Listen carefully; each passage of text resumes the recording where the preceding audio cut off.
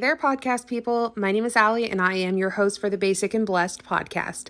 I hope you're doing well, and thank you for tuning in to this episode.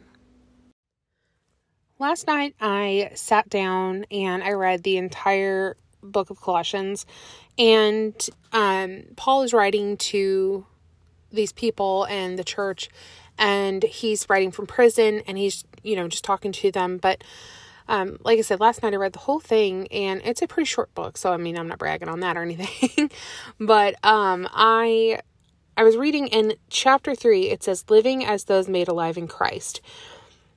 Whenever I read this one, it just spoke differently to me. Like before, it was more historical, like, hey, this, that, and the other, but then when it got to this, I was able to actually apply it to my life, and I thought that was really good. I currently am sitting in the car. My daughter's at ball practice, and I had a little bit of time, so I wanted to open the Bible, read you a little bit of that, and kind of point out, what struck me. Let's see here. In chapter 3, it's, verse 1. Since then you have been raised with Christ. Set your hearts on things above where Christ is, seated at the right hand of God. Set your minds on things above, not on earthly things. For you died, and your life is now hidden with Christ in God. When Christ, who is your life, appears, then you will also appear with him in glory. Put to death, therefore, whatever belongs to your earthly nature: sexual immorality, impurity, lust, evil desires, and greed, which is idolatry. Because of these, the wrath of God is coming. You used to walk in these ways, in the life that you once lived. But now you must also rid yourself of all such things as these: anger, rage, malice, slander, filthy language from your lips. Do not lie to each other, since you have taken off your old self. Since you have taken off your old self with its practices, and have put on the new self, which is being renewed in knowledge in the image of its creator. Sorry, I'm getting all mixed up here. Here there is no Gentile or Jew, circumcised or uncircumcised, barbarian, Scythian, slave or free, but Christ is all and is in all.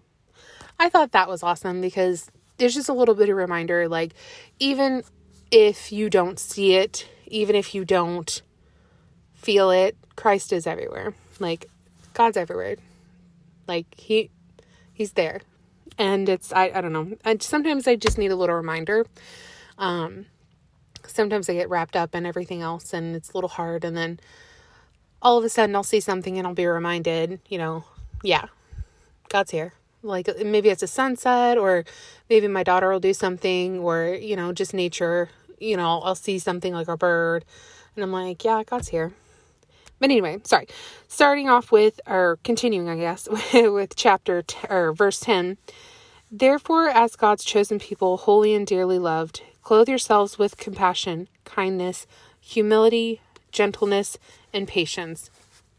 Those are some of the harder things I feel like some of these things in there are the harder things to actually do, or with getting rid of anger, or, that kind of thing. It's definitely, it takes a lot of intentional living, and it's a lot harder to stop doing these things than it is to start doing positive things, I think. Anyway, verse 13, bear with each other and forgive one another, if any of you have a grievance against someone. Forgive as the Lord forgave you. And over all these virtues, put on love, which binds them all together in perfect unity. So, I don't know if you guys listen to any country music, but there's a song by Alan Jackson, The Greatest is Love. And, it really doesn't have a whole lot to do with this particular thing, but that just comes to mind at that very last one. It binds them all together in perfect unity. And honestly, it's one of those things, if you don't have love, you don't have anything at all. God wants you to not only, accept him, but he wants you to love like he loves. He wants you to love people. He wants you to love the people, especially the ones that aren't really easy to love. And, it's like I said, a lot easier said than done, but I thought that was really nice. And it really kind of gives you kind of like a direction, a map, if you will. Because whenever you start out and you're first saved, you're like, be a good person. That's literally the only thing you know. And honestly, some people probably don't even get that much. They just, say, oh, you've accepted Jesus, like you're good. Go about your day, which is really a disservice, honestly. But, a lot of people don't get discipled. Like, I got saved when I was 18. And I am 29 now. And I, within the past couple years when I really started digging in.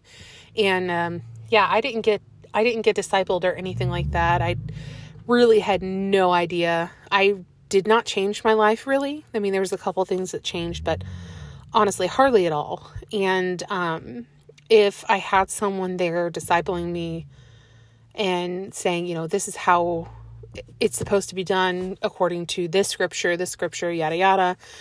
Just someone to guide me in the faith. I feel like that would have been very helpful. And I know I'm not great at podcasting, and I apologize. Thank you for hanging out if you have made it this far. But, that's what I'm trying to do. I'm trying to disciple as best as I can, and hopefully I'm sharing the word. Hopefully, if you haven't already come to Jesus, I hope maybe you do, that would be fantastic. Love to see you in heaven. It'd be great. But nonetheless, I think this would be very helpful for someone, especially just starting out. What do I do? How do I work?